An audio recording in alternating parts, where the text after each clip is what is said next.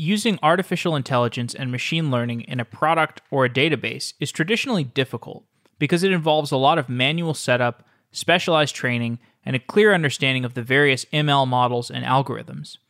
You need to develop the right ML model for your data, train the model, evaluate it, optimize it, analyze it for outliers and anomalies, assemble confidence ranges for the predictions and feature importance, and eventually deploy it to make predictions. An emerging field in AI called automated machine learning, or AutoML, lowers these barriers to entry by using AI to automate much of this process. One of the market leaders in AutoML is MindsDB. Their service lets business users and developers make predictions on top of the data at its source. Rather than make expensive copies of databases, MindsDB trains and deploys models right inside the database. The results of their ML models can be queried with standard SQL statements and integrated into other applications as easily as querying any other database. In this episode, we learn about the progress been made in AutoML to simplify incorporating machine learning throughout the organization. Jorge, welcome to the show. Hi, Jeffrey. Thank you for having me. You work on MindsDB. What problem is MindsDB trying to solve? We're trying to solve the problem of making it very easy for you to apply machine learning if your data is in a database. Give me a little bit more context. Why is that a problem that is worth solving? Yeah, the problem that we see that people have when they have a prediction that they want to make is that they tend to reinvent the wheel over and over. And maybe the best way to cover this is an example. Imagine that you have a database with inventory information, and you want to forecast how your inventory looks in the next week or in the next day, next month.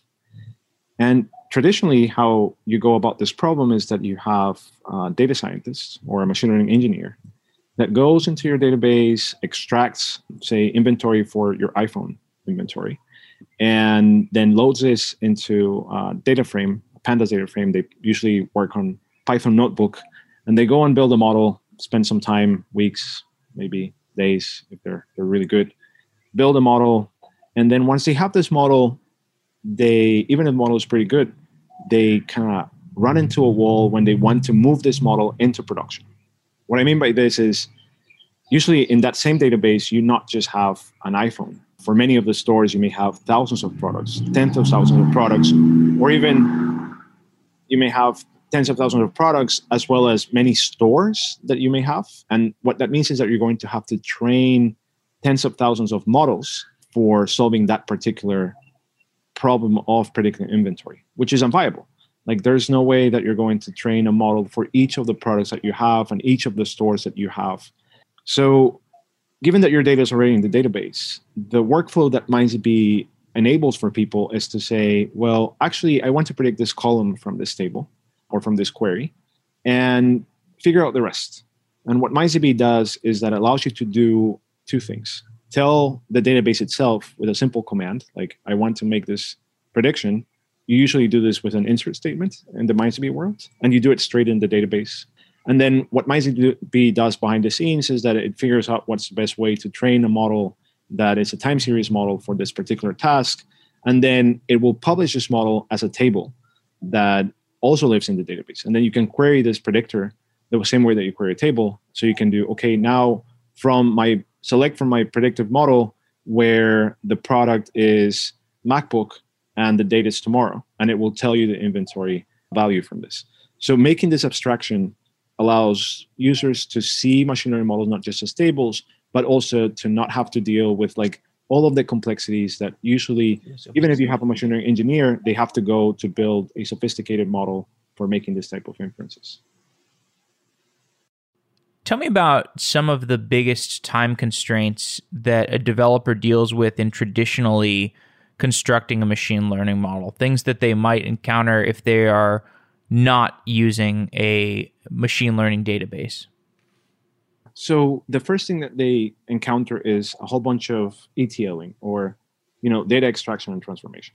So they have to go into the database, pull this data, and then massage this data so it kind of fits whatever their idea or ideal input is for the model that they have in mind. And again, this ETLing usually when they do it in the Python world is at some times reinventing a lot of the data transformations that are available to you at the database layer. And at some point later down the road, you will have made so many transformations that even though you're not thinking at the time of building the model, later you're going to have to now translate all of those transformations into something that you can scale when you want to move it into production. The second part is, okay, the model training, which again, that's what they're experts at. And clearly they will end up developing a model that may be a really good model. Then you will have to build a whole bunch of infrastructure to consume this model in a production setting. And usually what people end up doing is that they end up building a web service that then can, expose this model that you can then go into some RESTful API to go and get predictions from. And this involves that you're going to now invent a whole bunch of ETLing to make consumptions into the model and to bring those predictions to where you need them. Say, for instance, you want to use this in a BI tool, like you want to visualize this in Tableau or whatever. Now you're going to have to go make extractions from the database, run this into the model, and then get the predictions, feed them back into like some tables, and then you can actually use them in Tableau. And that is kind of like the set of wheel reinvention that we enable avoiding people or enable people to avoid. Give me a sense of the onboarding of MindsDB. What does a developer do on day one? Yeah, so it's very simple. You just have to install MindsDB server. We offer MindsDB for most operating systems out there, as well as most container infrastructures like Docker. And once you install a MindsDB server, the next thing that you have to do is plug it into your database. And the databases that we support are MySQL, MariaDB, Postgres, ClickHouse, Microsoft SQL Server. We're now working on integrations for Redis as well as MongoDB. And it's just as simple as just telling what the database is and the credentials. Once you have that, then you can either train models directly from the database or through a graphical interface that we provide for you. So to summarize it, it's just a three-step process: install, connect, and then you can do the training and prediction straight from your database. And how does MindsDB know how to query and make predictions to each of these databases? Yeah, that's the essence that we've understood recently, and is that really the experts for any type of predictive problem are the people that know the data. So again, we developed this with the people that know how to query a database in mind. And ideally, what you have to know is from what query you would like to learn what to predict. And you just have to tell MindsDB this in a single statement. So you're telling it, okay, insert into predictors, predict this column from this actual select statement. And that's what it is. So we delegate the...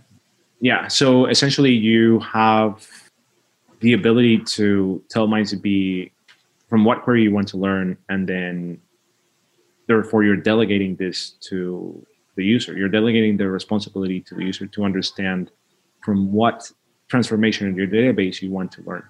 It's not that MindsDB will figure out what predictions to get. You have to tell it what you want to predict and from what query you would like to learn. Can you give a typical use case for MindsDB? What is a typical application that a user would want to build? Yeah, predicting inventory, anomaly detection on streams of data, predicting pricing, clustering of information based on like some rows that you may have in your database, predicting sentiment based on documents on Mongo. So those are some of the use cases. MindsDB is an open source project, and therefore we don't have full visibility of all the things that people do with MindsDB, but we're certainly a big open source community. So if you give that example of inventory prediction, can you just walk through step by step how MindsDB would help with inventory prediction? Sure.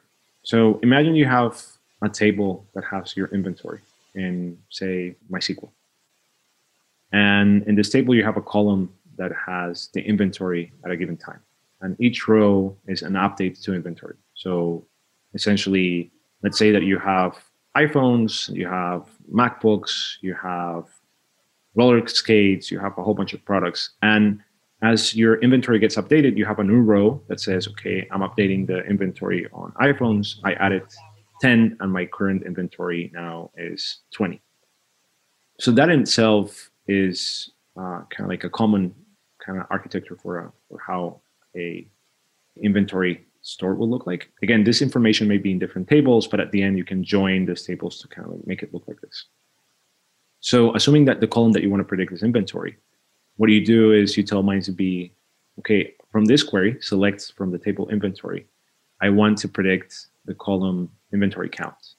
And then MindsDB goes and figures out, well, actually, this is a problem that has a group by, which is by grouping by product ID and say store ID, and has some time element to this because you may have a column for time.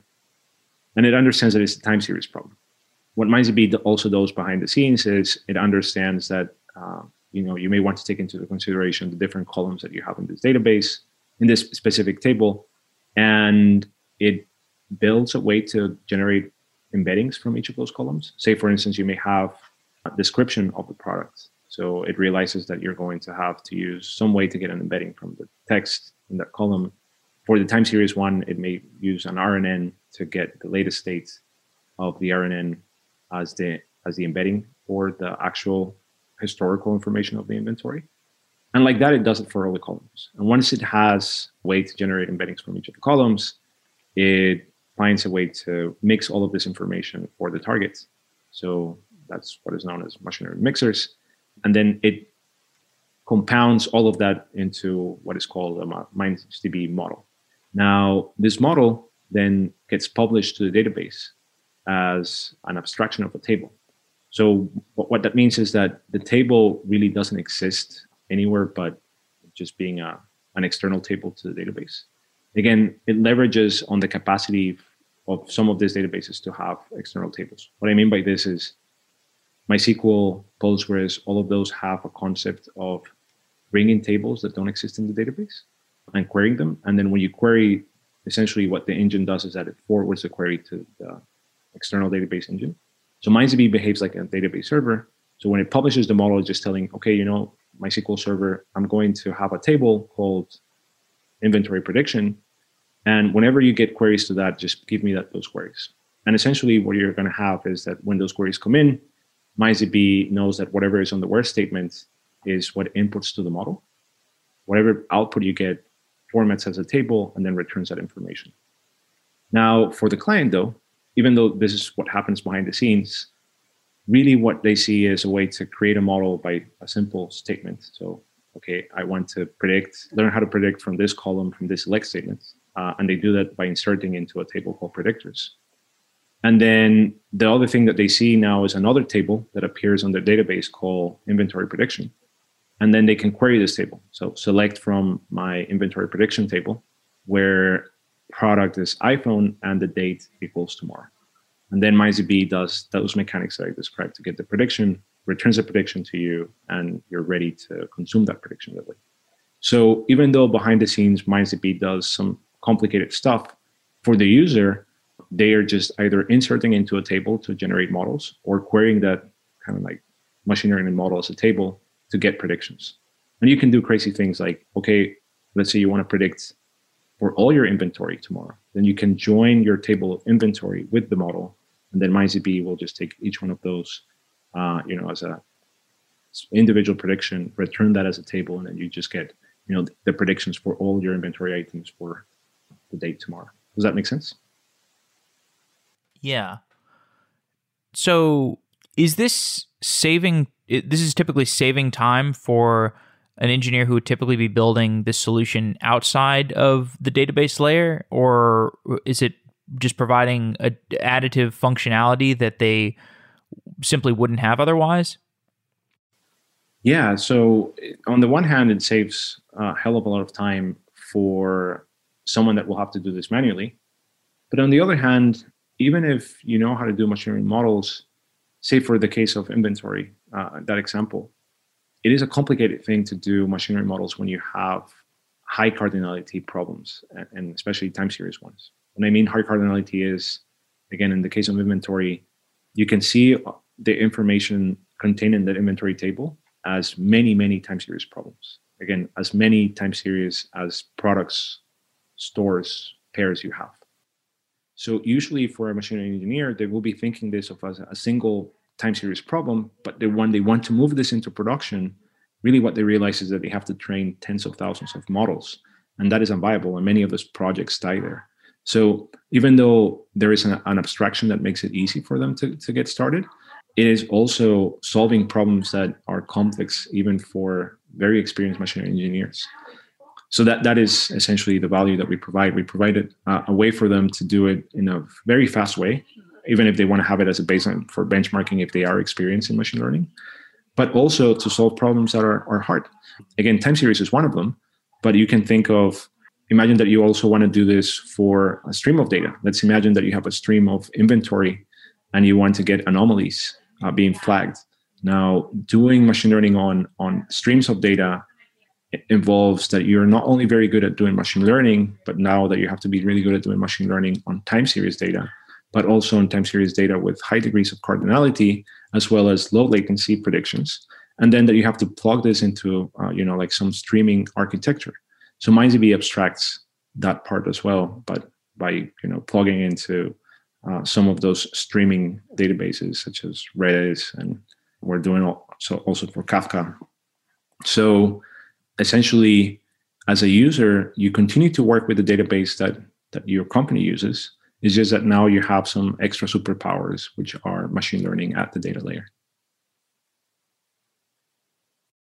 Let's get into the architecture of MindsDB. So can you just tell me a little bit about how it fits together and programming language choices and just the overall architecture?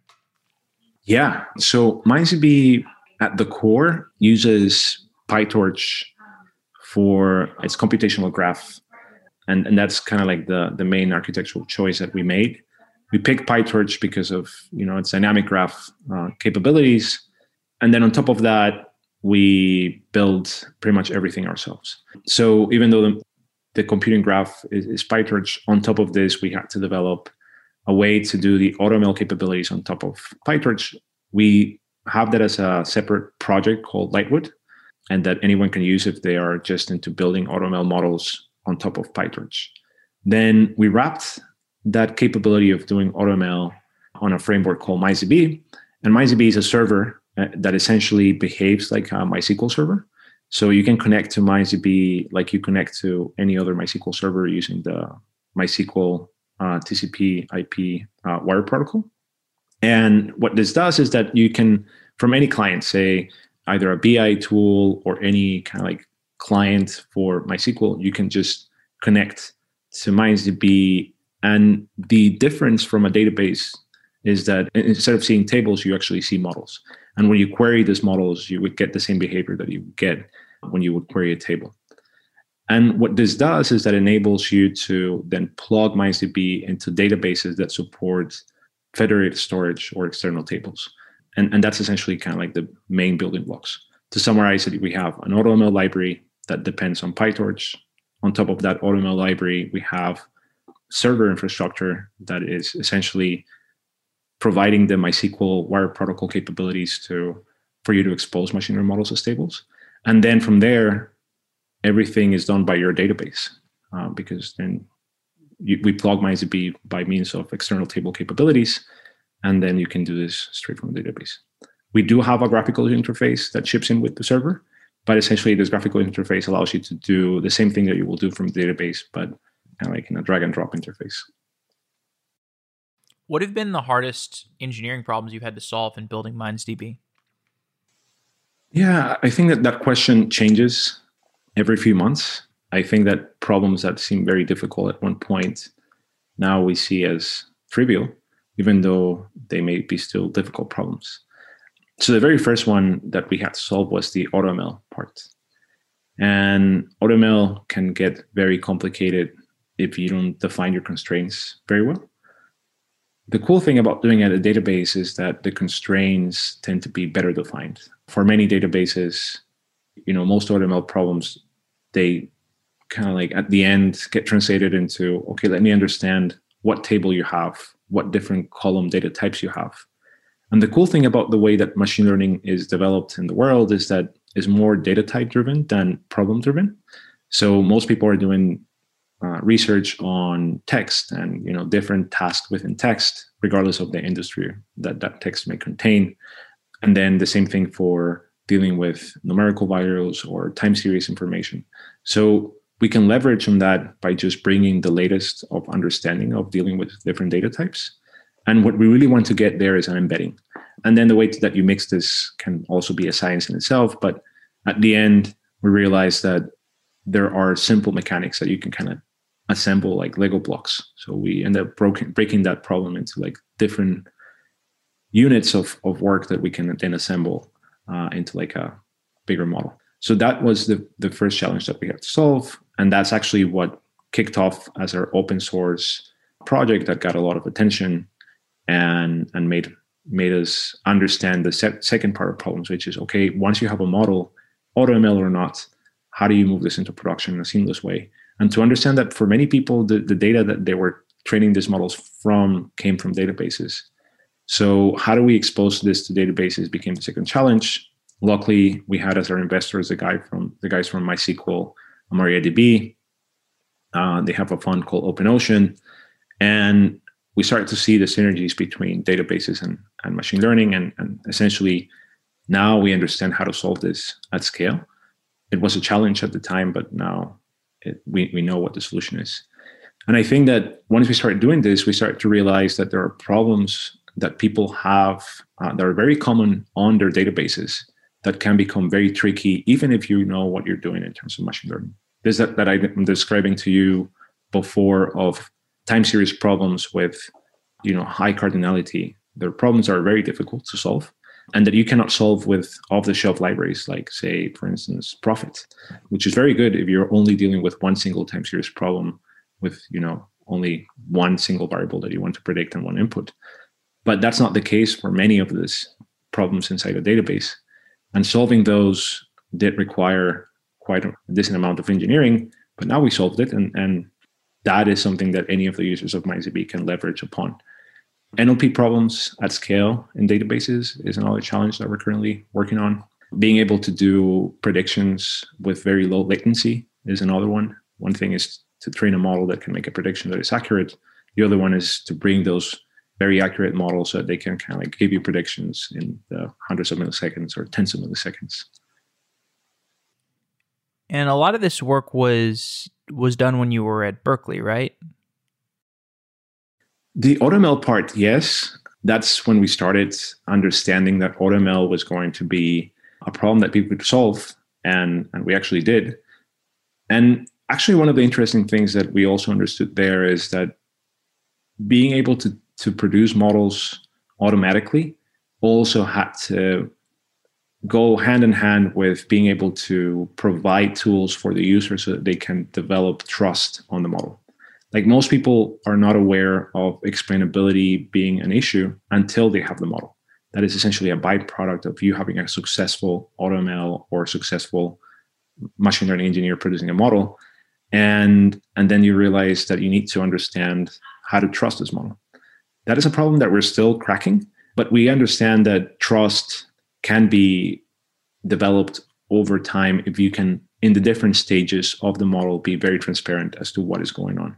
So the approach that we took to explainability is more about quality of the different stages.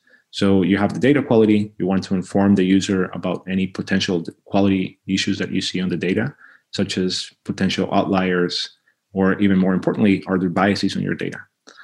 So we do that for the user. The second part is when you have a model, you want to understand not only what makes this model tick, like what are the things that is taken into account to make the predictions, but also when can you trust a model and when you shouldn't trust a model, and be very transparent about this. And lastly, one of the things that we start to realize is that when people use a model, say, for instance, when you're actually now making a prediction, say going back to the inventory, you want to predict what the inventory is going to be tomorrow, conveying to users that these models, they are going to give you just an estimate of what that can be. You cannot take that answer to be deterministic. Then being able to portray the results that you get into a model into like, hey, look, what you're getting is kind of like a range of values and the probability of your answering landing there. So being able to communicate this in a very simple way is what we've done, and also to understand and make users understand that it's not a single value what you get, but you get kind of like that your value may fall within a certain range, and there's a probability of it landing there. So you mentioned this issue of needing to know whether you can trust a model or not. Can you dive deeper into that? Yeah, absolutely. So I think that there are mission critical problems, and that's up to the domain expertise that you have. And it is not necessarily that someone is going to die or not because of a prediction. It may be that you may be losing money because of a prediction. And at the end, it's not that you're getting predictions out of the whim of wanting them. You are getting predictions because you're going to decide something based on that prediction. In the case of inventory, you're going to probably decide if you're going to buy more or less, and making sure that, let's say, for instance, if you're doing anomaly again on inventory, is so that you can act ahead of time so that you don't get caught unprepared. But all of these predictions lead to some action. And the last thing that you want to do is to act upon something that you don't trust. If you have a system that is predicting inventory and is telling you that your inventory is going to drop, if you don't trust this, then you're never going to use these predictions actually. And you're going to go for a less reliable system perhaps, which is your intuitions. You'll be like, oh, I actually think it's going to go up. I actually think it's going to go down. And the reason why you may prefer that is because you may have someone that is accountable for that decision. So what we want to do is, rather than replacing the prediction, is augment the capability of that prediction so that the decision maker continues to be the decision maker, but has some tools to understand whether to trust or not trust that prediction. And in our opinion, they boil down to being able to communicate very clearly the quality of the different stages of machine learning, even if they're not machine learning engineers. So do you have a selection of pre-trained models that you apply the data to? So we do transfer learning for some of the problems where we understand that there's significant gain in time for the model training. The cool thing, though, is since we break the problem into smaller problems, then you can leverage on transfer learning for some cases. Say, for instance, let's go back to the inventory problem, so we keep it within that scope. You may have a column that has the description of the product. Now, that column may give you or not some information about the inventory. So what you want to do is you, of course, want to extract some meaningful information to make this prediction. And you can go two ways about this. Like the building block for us is to get an embedding from text. In this case, for that description column, you can transfer learn from models that have been really good at giving you an embedding from sentences. And that's what we do. Now, we do this for most columns. Some of those columns you can do transfer learning, some of those you can't. But at the end, what you get is various different building blocks for each of the columns that you have in your problem. And then from there on, each model is very different because unless you have two tables that are identical, MindsDB will come up with a different way to mix these different embeddings to get to your predicted variable. Now, the mechanics for this, now we understand better how to do this, but initially what MindsDB was to just bring whack-a-mole at it. It was trying very different models that will, at the end, benchmark and will give you the best one. Now it has various heuristics as to, okay, for this statistical information that I have from my input data, the best candidate models to mix the embeddings to get to the target may be this ones, and then it, again, tries them all and gives you the best one. And are you tuning hyperparameters, like the number of layers and the layer sizes, et cetera? Like, are you trying a variety of different models to present to the user? Yeah, that's a great question. So initially, we were on the fly, but then we realized that the time to walk through all of those hyperparameters was something that many users didn't have the patience for or the computational resources. And now we understand that also there are places where hypertuning will give you a significant increase in accuracy, like 1 order of magnitude difference in accuracy. But there are some other hyperparameters where you're talking about like your model being 98% accurate versus 98.5 accurate. And that difference is not as substantial to the user, so that they can kind of now wait an extra 5 hours to go and fine tune those hyperparameters automatically. So we do fine tuning for those elements that we understand have a significant output in terms of gains in accuracy. And then for the other ones, we have a set of rules that we understand will give you the optimal number. May not necessarily be the absolute best, but it's close to the best. What do you do when the user tries to apply MindsDB to a use case that doesn't end up being a good fit? Is the database able to flag to the user that this data just can't really be trained around? Yeah, so that's a cool thing about the trust dimensions that I was describing to you. You can train a model with MindsDB, and then at the end, if your data is not enough, you're just going to get poor quality dimension that will be explained to you. And then you can decide if that's better than random guessing or not, or than your informed guess can be or not. But we don't constrain users by not training the model. All we do is we train it, we try, and then we give you some metrics around the quality of the model in itself that will make you decide whether to use it or not. Who is the user of MindsDB? Is it like a data analyst? Data analysts for sure account for them. Now we're making integrations to BI tools. Again, because since MindsDB behaves like a SQL, MySQL database, and you can plug it to most BI tools out there. So it's not necessarily that we're making development for those integrations, but we're building partnerships with database makers, with BI tool makers. We have one with Looker right now, and developing one with Domo and various ones.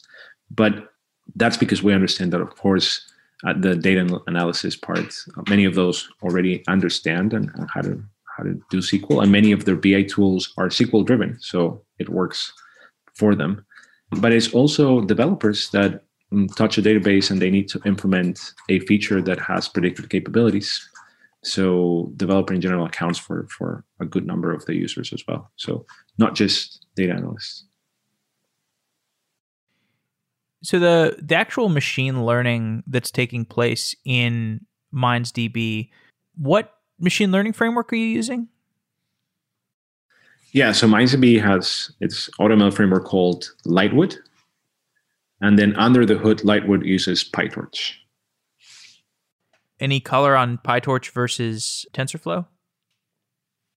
Yeah, I think that it's definitely as colors, it's a preference. We picked PyTorch because they were pioneers on the dynamic graph, and it just lent itself for the way that we were building AutoML.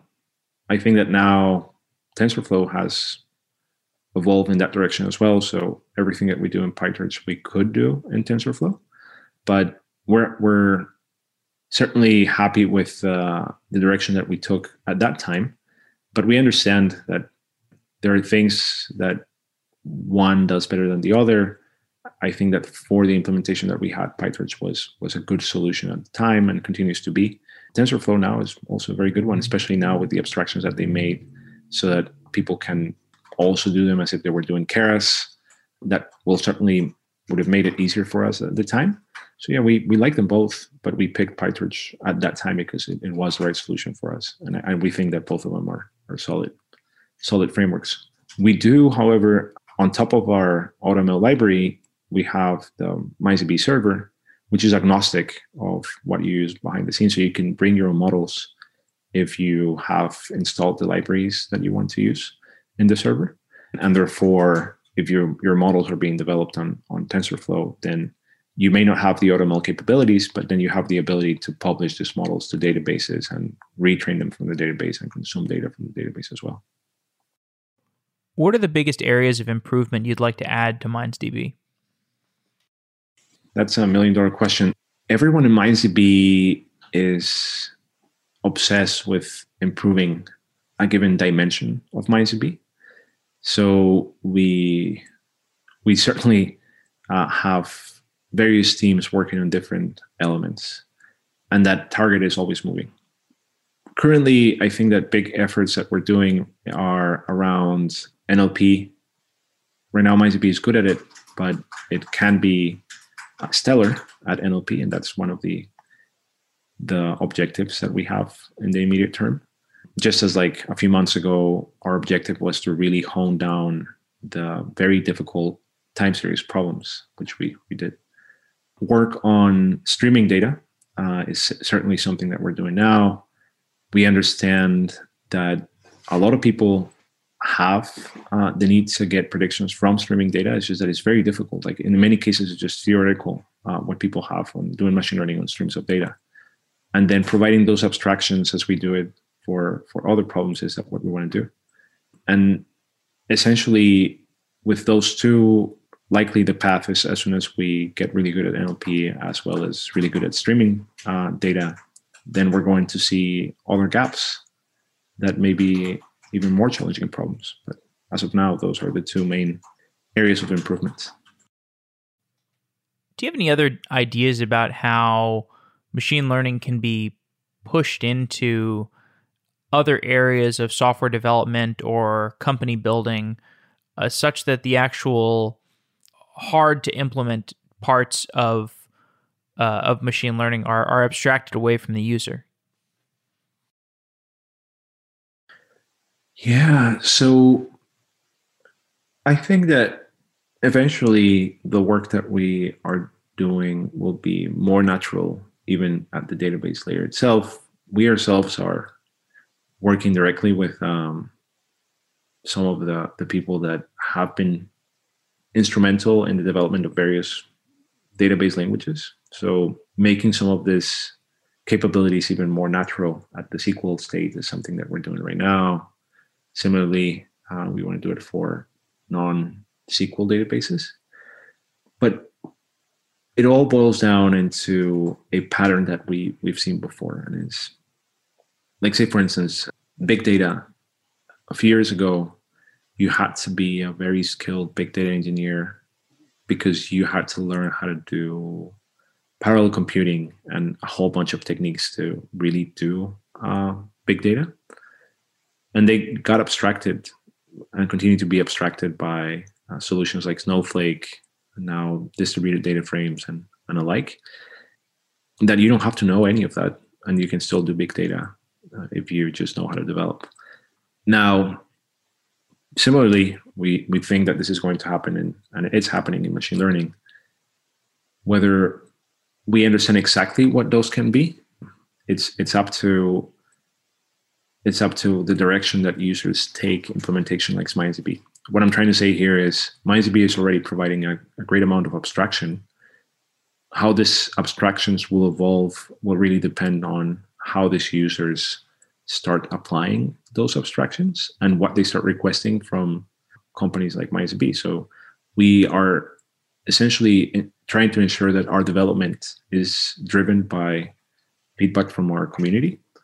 And that's probably the main reason why we went open source. And by definition, I wouldn't be able to tell you what those abstractions would look like, but more into surely users will have a lot of ideas on what they would like to do. And then our task is to ensure that we can provide those abstractions for them. If you were not building MindsDB today, what would you be working on? That is a great question. I spend so much time thinking of MindsDB that right now my obsession is really to make sure that MindsDB provides as much value as possible to its users. But before MindsDB really took off as it's taking off right now, I felt that there were other important problems to solve, not necessarily on the horizontal approach that we've taken, but more in some domains. I think that, for instance, whole genome sequencing data, the cost of it is dropping so much every year that there's going to be large amounts of whole genome sequencing data available to people. And there are very little solutions that can deal with that size of data sets. Like a whole genome sequence can be a few terabytes of data. And therefore it's a challenging task to do machine learning on that in itself. However, the applications are, as far as your imagination can go. You can predict mental illnesses. You can predict a whole bunch of elements within your DNA that can lead you for better treatments.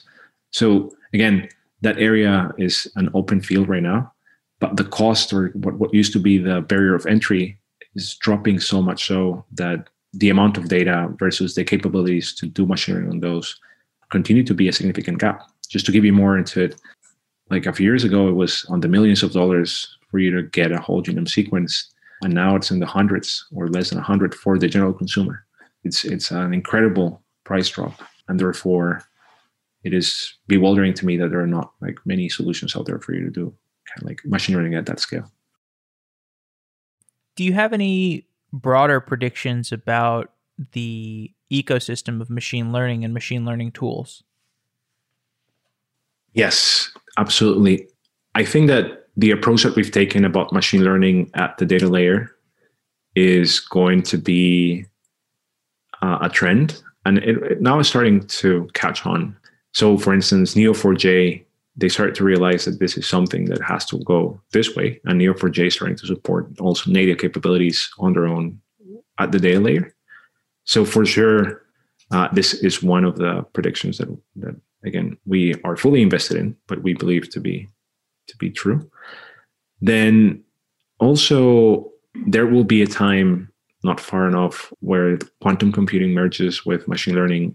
Even right now, there are very interesting companies like Mantine and whatnot that are doing this machine learning with quantum computing for specific problems that are really hard to solve otherwise. Now, the amount of qubits that these quantum computers are starting to be able to handle is growing every year. And now we see even more startups to jump into producing quantum computers.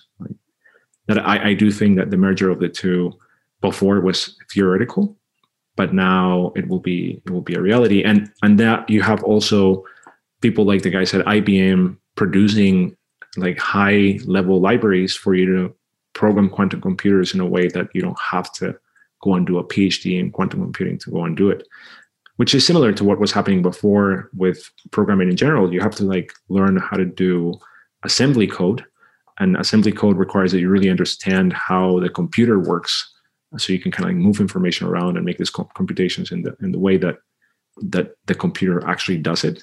And then you have like high level programming languages that abstracted this. And IBM is going down the path of providing this tooling. So surely that is going to be a game-changing industry, as well as not that far from what it was even last year. Like I do think that now it's really going to happen very soon.